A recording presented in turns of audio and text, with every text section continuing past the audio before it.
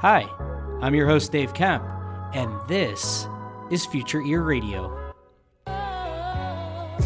Each episode, we're breaking down one new thing, one cool new finding that's happening in the world of hearables, the world of voice technology. How are these worlds starting to intersect? How are these worlds starting to collide? What cool things are going to come from this intersection of technology? Without further ado, let's get on with the show. All right, so we have an awesome episode here on the Future Ear Radio podcast today. I am joined by Dr. Michelle Hu. You might know her through her persona, Mama Who Hears. So, Michelle, thank you so much for joining us. If you wouldn't mind, maybe share a little bit about who you are and what you do. Thank you, Dave, so much for having me. I'm really excited to be here. I've been a pediatric audiologist for over 12 years now in San Diego, California. I'm a mama of 3 children now. I'm a military spouse, and I happen to be hard of hearing. I was identified when I was a toddler, wore hearing aids throughout my life, and am now a cochlear implant recipient. And I started my Instagram, Mama Who Hears, on during maternity leave when I missed connecting with my patients and just thinking about them, because they often ask me questions. Michelle, how do you wake up at night to hear the baby cry? Do you wear your hearing devices, or what do you do? What technology do you use, or what tips and tricks or life hacks do you use? So that kind of happened. And here we are 2 years later. I've created an online course for parents, and I get to do podcasts with cool people like you. Thank you. Well, I appreciate the compliment. And it really is so cool to have you on. And I highly, highly encourage everybody who's listening to check out her Instagram page, Mama Who Hears. When I was looking through it, I was just really blown away. And I guess I should take a step back and just say, you're actually the first person I've had on the podcast, as far as I know, that is a cochlear implant recipient.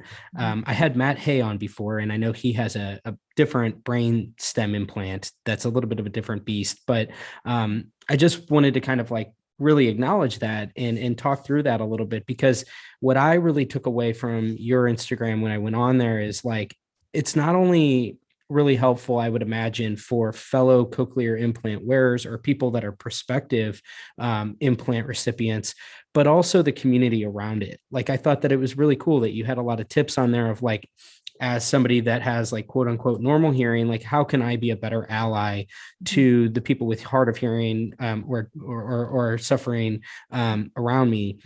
And I think that audiologists in particular could really gather some interesting insights that they could then use their own spin on it or whatever, but take a lot of this and make it part of their whole positioning around particularly the higher levels of severity of hearing loss, and those tips and strategies and coping mechanisms. It's totally the adage of if one person has a question, everybody has it. And I was on your page for 30 minutes just scrolling, and everything was just wow, that's really smart. That's great.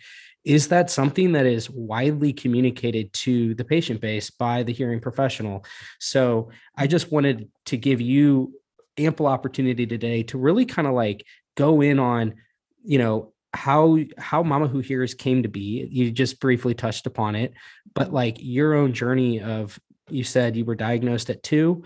What was, that period of your life leading into the cochlear implant? And then I've, kind of through my own research and discussing with many people, it's a pretty, I guess, a shocking period right when you're out of that, right after you get it. And I'd be really curious to hear about the acclimation period of getting used to it. And so any and all of that, I would just be really curious to kind of just dive in and hear all about how your brand and your story came to be. Yeah, thank you. I think that being deaf and hard of hearing it's a lifelong journey, whether or not they choose to use hearing amplification or not. If they choose to use ASL primarily and stay within deaf culture, deaf community, it's a lifelong thing. And when it's a situation like that, you really want a village around you, whether it's your hearing healthcare professionals, whether it's your cultural community, whether, it's your family, what can they take on lifestyle wise, closed captioning on the TV or movies in the theater, or, becoming close and trusting, finding an audiologist that you trust, finding a deaf mentor that you feel comfortable with, finding a speech language pathologist that you feel comfortable with and can grow with. So it's really a journey. It's a lifelong thing, and it's so unique for everyone. I created my program, yes, because, I have found success in dealing with or living my life powerfully in the face of being deaf or hard of hearing. But, I don't push the way that I did things on anybody. There's each family, each patient, each child is unique, and I don't know their dynamics. But what I do know is shifting your mindset, how to come together, what conversations that are important to have with your child or with your co-parent or with your partner. And I was diagnosed very, very young. I'm 39 now, and I'm just taking all of those experiences, both personal and professional, and I'm putting it out there because I think that, we learned something today about Zoom with closed captioning. I requested it from you. You were like, oh, of course, like we need that. And I found myself actually saying, hey, if you can't figure it out, no worries. I have a backup plan. I'll use webcaptioner.com. And what I really appreciate and respect about you is you're like, nope, let me figure this out. It'll take a few minutes. It took a few tries, but here we are. Now you know how to turn it on. Now I know that I don't have to bend over backwards for the hearing community to accommodate for you guys. And I just really appreciate that. Well, I appreciate you saying that. And I mean, like she said, I was struggling. I thought that I knew where the closed captioning, the live captioning link was within Zoom.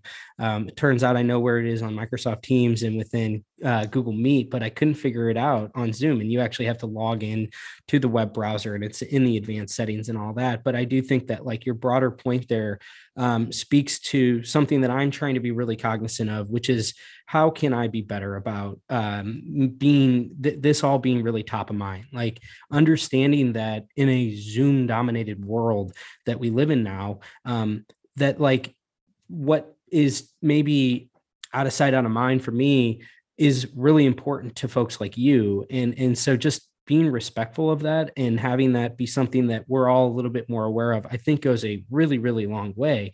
And that's a perfect segue into, kind of this whole theme of like, that's part of the audiologist value today. And I think is going to be even more pronounced into the future is like this whole idea of, I know that I've heard and I've seen in some of these different message boards and stuff, like I'm not tech support. Like I'll hear, different audiologists and hearing professionals say stuff like that. And I really empathize with that.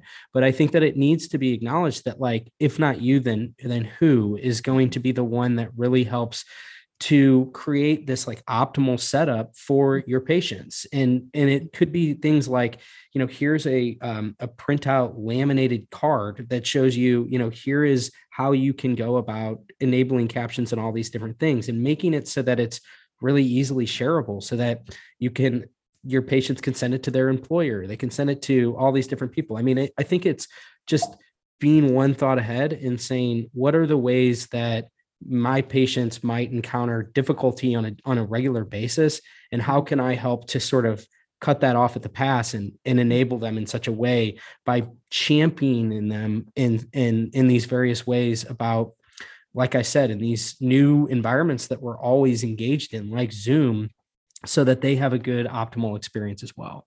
Mm-hmm. Yeah, I think experience is the best teacher. Like now, where not to go, where to point somebody, as well as for our hearing healthcare professionals. A lot of times, I've been with patients and they're just like, oh, you get it. You know exactly what that sound is or that feeling or that frustration. And they really appreciate being with an audiologist that has been there or has been in some type of similar situation. I'm stepping into being that segue or being that translator for my fellow professionals, but also for my fellow deaf and hard of hearing community members. And if there's anything that I can do, I'll put it out there. I want us all to win, and so that we can just grow stronger and really empower more within the deaf and hard of hearing community to maybe specifically address certain things, or give them words to explain it a little bit better, or give the audiologists or hearing healthcare professionals better language or tools to understand the patients that they're serving if they don't have a hearing loss, if they haven't lived through it before. So let's talk a little bit about the book that you wrote. I'd be really curious about the motivation behind it. I mean, obviously, this is, I love that. My child has hearing loss. Now what? So obviously, there's a lot of your own personal story in there, I would imagine, a lot of your own experience, but kind of walk us through how this whole thing came to be. Was this another maternity project? And was this something, and was this something that, I guess is the main, it seems as if the main takeaway here is really to just impart some of your own wisdom and experience onto others, but just share with us kind of the whole backstory behind this guidebook. Yeah. So, Listen with Lindsay actually inspired me to start my Instagram. She gave me confidence, and a couple of my friends also were saying, you have so much to share. Here, I thought I would just run out of topics to talk about, but I decided to do Instagram for a year. And if I still enjoyed it, I would see what I could create and put out there to help my audience. Thousands of parents were asking me questions, and they're all questions that I had received in the clinic. But I have 3 kids at home now. I was like, how can I give them what's in my brain without having to physically be with these patients? Because I can only see, between 8 to 12 patients max a day. How can I do something? I decided to come up with this video online program. It's got 8 modules. It addresses, what the emotions and surrounding an identification or diagnosis of hearing loss. What types of testing do we do in audiology? How can you prepare for those? What are some of the options available out there in terms of communication or amplification, if you want to go down that route? What do I do when my child gets to school age? How to take care of the caretaker, and how to, my favorite part is create advocacy and teach advocacy within your children. And it was initially targeted towards the parents of deaf and hard of hearing children, but I branched out. Graduate students were reaching out to me. So, schools are looking at incorporating it into their curriculum, which is fantastic, because if we can start at the root, if we can start with the parents, but if we can also start while we're training those hearing healthcare professionals and give them insight into, I'm just one person who's deaf and hard of hearing that happens to be a hearing healthcare professional. There are a few of us, not that many, but more audiologists, speech language pathologists, they need to get into our shoes and kind of see where we're coming from. So we're starting with the grad school level. We're partnering with some nonprofits, and I've also found out you can use in ASHA conversion form, so that if you purchase the program, you can actually get 8 hours of continuing education. Nice. So win-win, right? You get trained, or you get to learn about my perspective and how I practice with pediatrics and families. And also, like, my most favorite part of the program is I have 13 bonus interviews, one of which is my mom. And because there was somebody filming, there was that third party that was addressing questions, and she was explaining to the camera the emotions, the thoughts, all of those things that were going through my mom's mind 36 years ago. Yeah. I started crying because I didn't know a few things. And, she thought it was her fault. She thought she did something while she was pregnant. And as a parent now, my heart just breaks because I get it. Of course, I don't want my children to suffer or go through challenges more than they need to, but it shifted my mindset because for me, it never really occurred to me as a problem. I think it's much, much harder to acquire a hearing loss than to grow up with one. I didn't really know better at that young age. And something that for me was it's just so this is my life and my life is pretty damn good. I think, it helped my mom move on. Like, oh, okay, she's going to be totally fine. Look what she's created out of this and look how she's paying it forward. So I also interview a deaf mom of a hearing and a deaf child. I interview a hearing mom of 2 deaf children. I interview professionals such as ENT, SLP, AVT, a deaf mom of 3 deaf children or an entire deaf family. And I also interview a marriage family therapist. And we talk about who is a parent of a deaf child. And she helps give strategies of, the conversations that families should have around being a deaf and hard of hearing family, because you're not just a family with a deaf and hard of hearing person.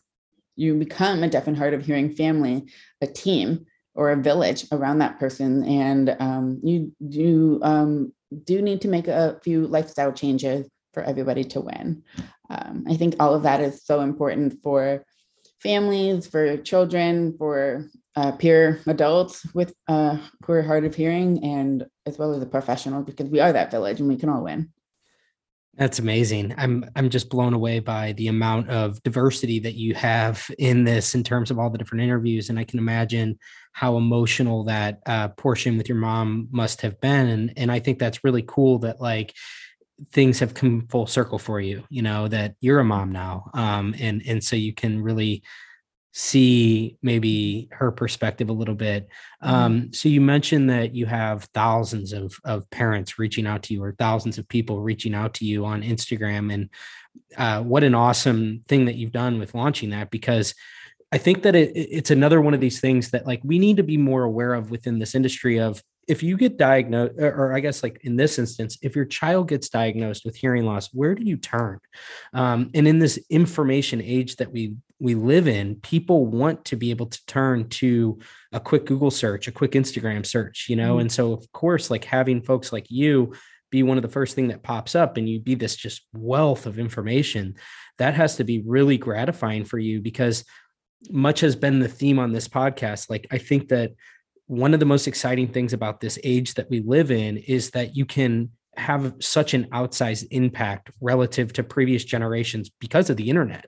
And so you had said you see 8 to 12 patients in person a day, but you're essentially seeing thousands of people every single day with the resources that you've created. So what have been kind of like some of the broad strokes of the things that, like, the kinds of messages that you receive, some of the frequently asked questions? I'm just really curious to kind of get a peek behind your Instagram DM messages and just kind of get a sense of like, what are the kinds of things that people are coming to you for? Yeah. Gosh, parents have reached out and said, oh my goodness, this one breaks my heart, but my child can have a normal life. One of the most profound conversations I had was with a mom in the clinic who asked me if I had a boyfriend or if I was engaged. And when I told her yes, she started crying, and she actually said, that means someone will love my child. And I was, just taken aback because that had never occurred to me. Of course, when I was little, I thought I was going to grow up and marry my dad. But I found the perfect person because I came into my own. And I had been practicing as a professional, keeping my patients kind of at an arm's length because of HIPAA. But what I found through Instagram, I actually transformed quite a bit myself, my ideas and stories that I had created in my brain. But, parents are asking me, I already mentioned, how do you wake up at nighttime? They ask me, do you understand your children okay? their voices are so small. And for that reason and for fun, I started, learning American Sign Language with my children, just casually at the library times. But my children love it. All of my children are hearing. And they just have fun signing to me, especially when their mouths are full. Haha, I can't talk to you, mom, but I can use my hands. They ask me, how do you hear your children in the car? What did you do in school? Did you use an FM system? What kind of language or dialogues should I be engaging my children in? How do I get them to be assertive? How do I get them to do a show and tell with their hearing devices? Where do you find ASL classes? Where can you find a deaf community? What kind of services are there out there? Because they don't know where to start. Google can be so overwhelming, and there's amazing resources out there and some not so amazing ones. I just took whatever I've been accumulating through my life as a deaf and hard of hearing child, a student, an adult, now a mom, and then as a professional. And I've just put it all into one spot. And I'm also available through DM. I feel like Instagram gives those users a chance to really connect with somebody real on the other end. I've had parents ask me, oh no, this is broken. What do I do?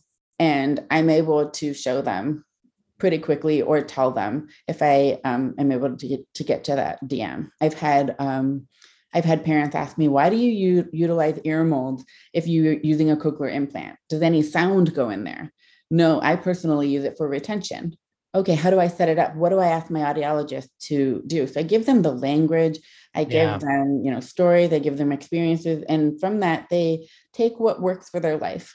And it's fantastic. It's really great to be able to connect with them. Because like I said, I used to keep my patients at an arm's length. Well, now I get to be a part of the community that I'm serving without any, with my chosen boundaries. Yeah, that makes a ton of sense. And again, I think it's just so cool that folks like you have really, I think you've set a blueprint of what I think a lot of hearing professionals could do. You're unique in that you do have hearing loss and that you're a cochlear implant wearer. And so you have the empathy angle, if you will, or, you have the actual experience. But I think that there's such an opportunity for the profession, broadly speaking, to serve as more of a resource that is maybe a little bit more accessible and available for a lot of these things that are probably single questions, just kind of like point me in the right direction and help me to even figure out where to start, where to begin. So I think that you're way ahead of the curve. And again, shout out to Listen with Lindsay, because I know that she's popped up a number of times throughout my podcast as another person that's just really blazing a trail with how to use social media as a hearing healthcare professional. And I just think it's really cool to be meeting all these people that are using it in such an effective way. We hear all the time all of the downsides to social media, but I think that there's tremendous upside so long as it's used in a healthy way, I guess. So I just wanted to acknowledge that and say that's really cool. So I'd be curious to go back to the cochlear implant.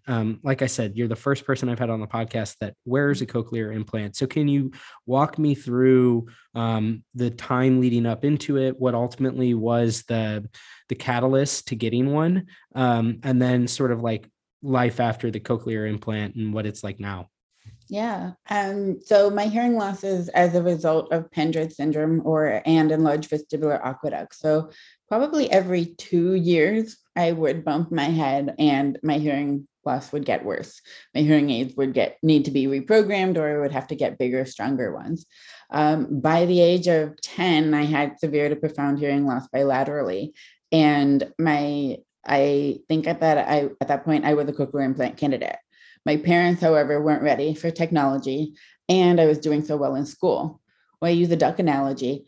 You're paddling furiously under the water just to appear calm, cool, and collected, and they didn't know that. Or maybe they did, but they thought I was doing okay. When I was a senior in college, I had another drop in hearing, and I was like, okay, I don't know what I want to do. I need to get a cochlear implant or some kind of surgery. I didn't really know what it was yet, but I decided to go into audiology school. And it was third year when I'm learning about the ins and outs of how cochlear implants work. And I told my dad, I was like, this is what I'm learning about. Did you know about this technology? He was like, yeah, we knew about it. We've known about it since you were 10. Here I am, like 20, what, 25, 26 or 27. And I was just blown away by this. And I saw it as an opportunity. My dad said, well, you're going to be under our insurance until you're 26. Oh, so I was probably 24. You want to try it? You don't have that much to lose. How about let's do your left ear, which is my worst ear. Like I wouldn't be able to tell you if my battery died from my left hearing aid. I decided to do it. Interestingly enough, I watched a surgery in Cleveland, Ohio before getting my own, which probably wasn't the best idea. And then I got my second cochlear implant 3 years later. But it was such a interesting moment because I didn't know what I had been missing. I remember my classmate activated me with our preceptor, and I was like, hey, I know you don't typically do this, but can we jump in the booth and see what I can hear? I could hear all these different sounds, but I didn't know what they were. I heard my feet shuffling and I pushed the button. I pushed the button and I thought that was the beeping. So I pushed the button again. And he's like, oh, you're false positive. You know, what you're hearing is that clicking. I would sit outside on my front step. I grew up in Kent, Ohio. I was just listening to all the sounds, the bugs, the cars, you know, frogs croaking in the pond next door, wind rustling in the trees, and it was all the same volume for me. If my mom was talking while the printer was going off, it was the same volume, and I couldn't tell the difference. So I had to relearn how to focus my hearing attention. And that was pretty difficult. It took me a few months for my ear to really start to understand speech and get clear on it. And I went back to speech therapy, and really having somebody else kind of coach me and train me through that really helped significantly. But I had access to so much. I never would have moved from Ohio to California on my own if I hadn't gotten cochlear implants, because I didn't feel confident or safe. Before cochlear implants, I only talked on the phone with my mom and on an as-need basis. Now I'm talking with you. I'm talking, you know, on the phone with manufacturers, with parents, and I mean, safety. I wouldn't have heard somebody running behind me in a parking garage, whereas now I can hear my dog's nails on the floor, clocks ticking, somebody breathing heavy, and it's really cool that I have a choice to choose what I want to hear. That makes sense. And I tell patients all the time, you're not disabled, you're just differently abled. You see life and you experience life in a different way. And everybody's journey is different. Someone might, you know, acclimate to a cochlear implant instantly, and other people might take a little bit longer, need to go do more therapy, or, you know, take off one side to hone in on that, to strengthen that other side. So it was definitely probably one of my most favorite choices to do so. But not everybody is a cochlear implant candidate, and not everybody wants to. And, you know, coming to thinking about it, making the decision on your own or as a family is really important in that processing together of it. So, what would you say to people that are either themselves on the fence or audiologists they have a candidate? What are some of the trepidations that you might have? And then from your own experience, what would you say to folks that are candidates, but they're not really fully there yet? And it sounds like a lot of this is you have to come to this on your own terms and your own conclusion and all that. But share with us what you would say to these kinds of individuals. My best tactic as a human, as an audiologist, as a parent, is meeting that person where they're at, justifying and validating their fears, their concerns, their emotions. So, I get it. You want to hear better. You want to hear in noisy situations or group conversations, but you're afraid of surgery. Okay, surgery can absolutely be scary. Yes, surgery does have its risks, but put them on the table. Which one outweighs the other and go with that choice? When feelings and emotions and doubts aren't validated, more often than not, they're going to feel forced into a decision, or they'll just say no altogether. And then there's no opportunity in that. I would rather have opportunities to say no to than have no opportunities at all. All of the doors are closed. So I tell patients, I tell people, sit with it, figure out what it is that you want, and figure out what it is that would stop you from saying yes to a certain opportunity, and go from there. And usually the processing is all they need to help them get to their decision. So in your field of work, I know you're a pediatric audiologist. So you probably don't do much in the way of cochlear implants, correct? Or I do actually. You do? Okay.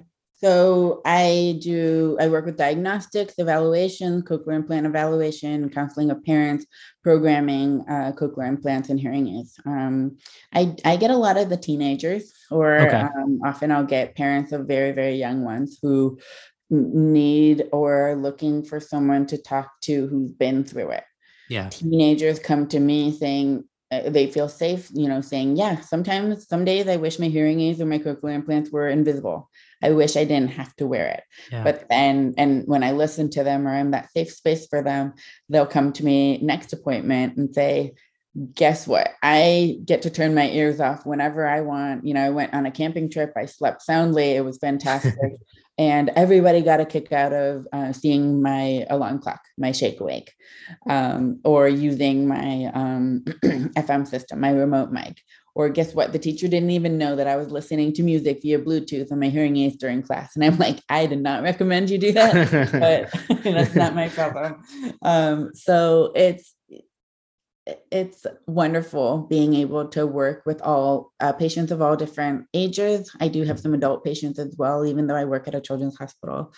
But yeah, I definitely get to work with them. So I'm just so fascinated by this whole topic of cochlear implants. So it sounds like you got fit roughly 10 to 15 years ago. Is that right? Yeah, about 13 years ago, I got my first cochlear implant. So what's the difference between cochlear implants from 13 years ago and the cochlear implants today? I know Bluetooth's a big theme. Yeah, Just curious of what you've seen in terms of what's different. Yeah, I've been through 4 external processors now. I started with the Cochlear Freedom, and that was pretty basic, 3 programs: volume control, sensitivity, no Bluetooth, completely on the ear. And it was very thick. So processors and technology have gotten smaller. There are off the ear options now. They've come up with waterproof covers for us to go either swimming or, actively water play, or for children in the bathtub. The Bluetooth is probably my favorite feature. I can answer the phone, stream to both ears, listening to phone calls, podcasts. I don't listen to many podcasts, only just because I think it's because I've been in speech therapy my whole life. When I'm listening to something, I want to get every single word.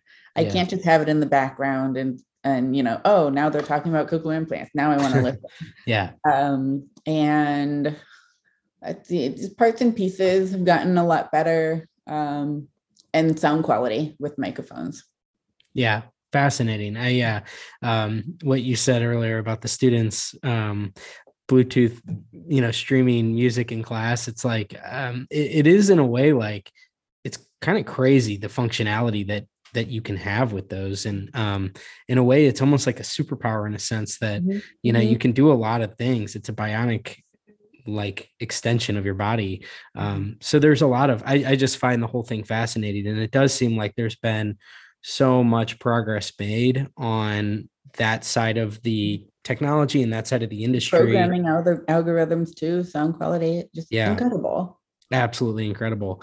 So getting back to Mama Who Hears, what is your plan for the foreseeable future? I mean, what are you really striving for right now, and what's top of mind for you in terms of like goals, or what's your mission of what you're trying to do right now with your brand? Um, with the brand, I started it with the idea that I really want children of all populations, especially those underserved, to know that they can accomplish and do anything that they dream of. And it starts with the family education. That's where I created the program. But I share so much on my Instagram. I share personal, I share professional. And I don't know, I think I'll write some children's books. I'll write some teen books for teenagers. That is that population I feel like doesn't get as much support.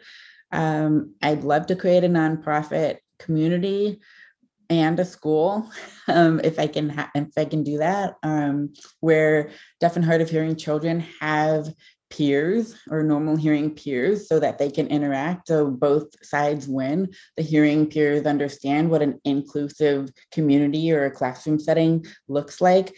And those who are deaf and hard of hearing can also experience that too, so that they can raise the level of expectations and standards for the rest of the world. That's awesome.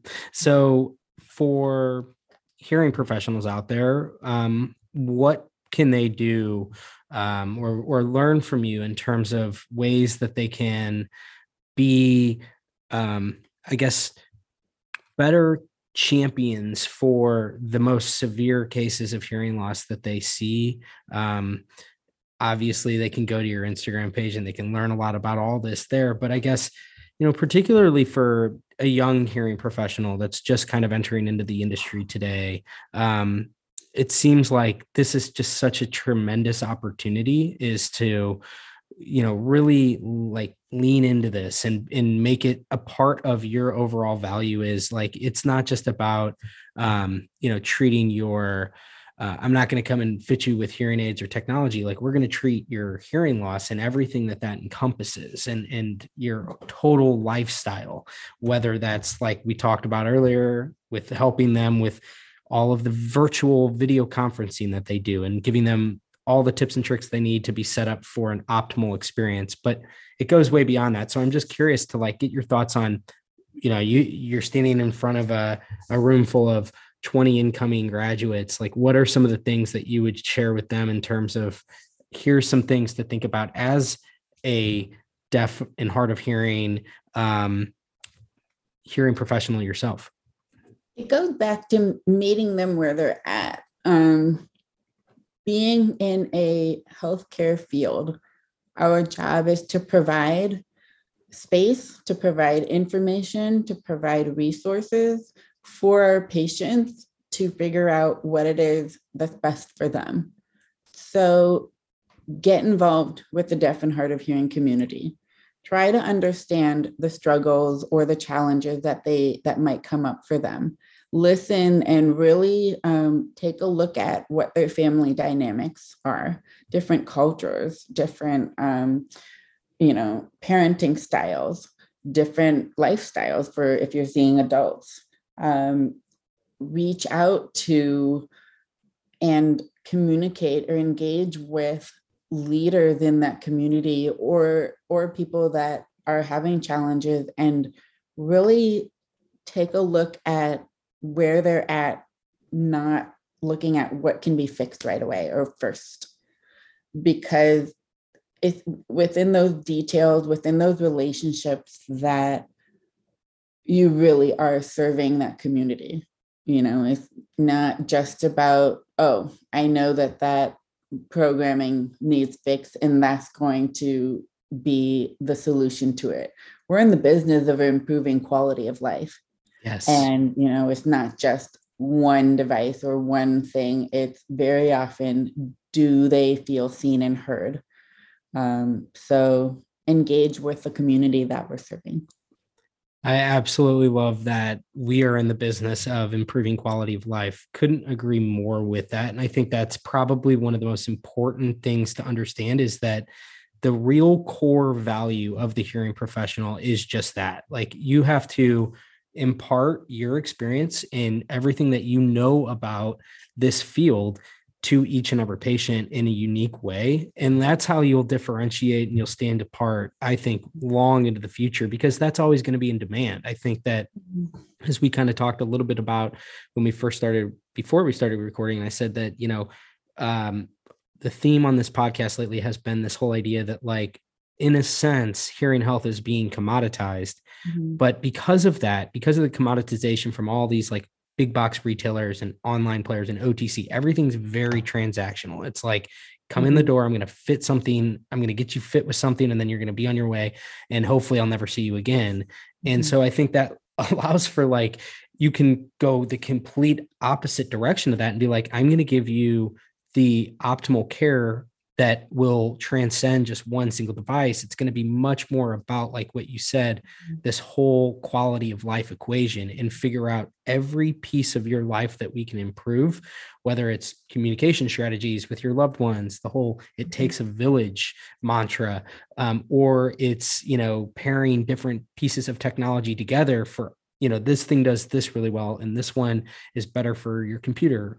So I think that there's so much opportunity there, but it has to go like way above and beyond just this new norm that seems to be taking hold, which is like, come on in and we'll get you fit with a pair of hearing aids and then you'll be on your way. And that's what actually is really encouraging to me, is it's like, I think that audiologists and hearing professionals, like broadly speaking, have a really awesome opportunity to set themselves apart in a much more meaningful way, because I think they're now being challenged, broadly speaking, to do so. Audiologists and hearing healthcare professionals wear so many hats. Yeah. We're a counselor, we're MacGyver, we're a researcher, we're business people, educators, or family members or counselors. And I remember my school's program director telling a story about somebody in hospice, and one of the physicians was kind of balking or, protesting on why the person in the room was getting, pocket talkers, or why are you trying to sell hearing aids to this family right now?